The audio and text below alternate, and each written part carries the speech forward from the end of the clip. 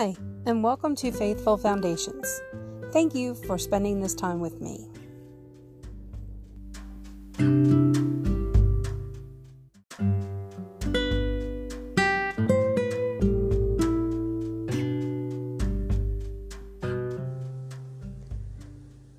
Therefore, confess your sins to each other and pray for each other so that you may be healed.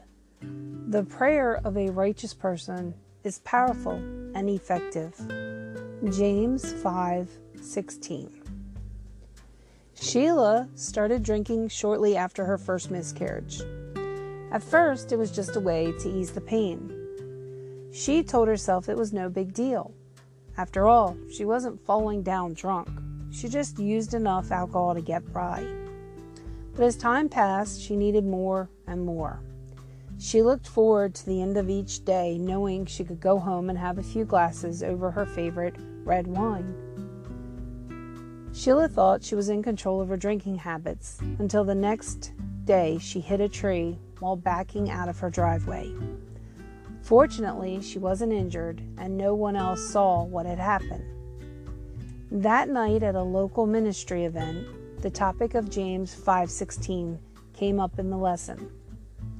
As the women in the group joined hands and began praying, Sheila opened her mouth and confessed her drinking. When you choose to conceal your pain, you must look for a Band-Aid solution. For Sheila, that solution was alcohol. But for other people, it might be pornography, drugs, or retail therapy. God designed us to heal in community, which is why confessing our faults is so powerful. When we do this in a supportive environment, free from judgment, we experience the love and hope that God longs to lavish on us. God, sometimes I'm tempted to keep my sins to myself. Help me to remember Sheila and experience the freedom that comes from my heartfelt confession. Send community to pour out hope and love over me. In Jesus' name, amen.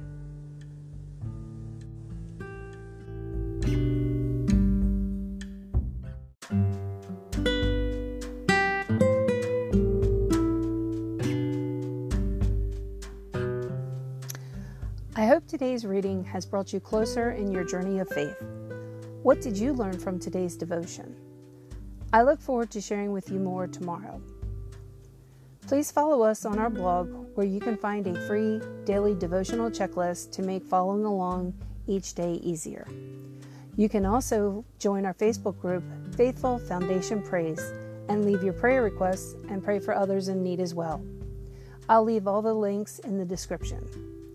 Have a day filled with love, peace, and happiness, and remember to share it with others.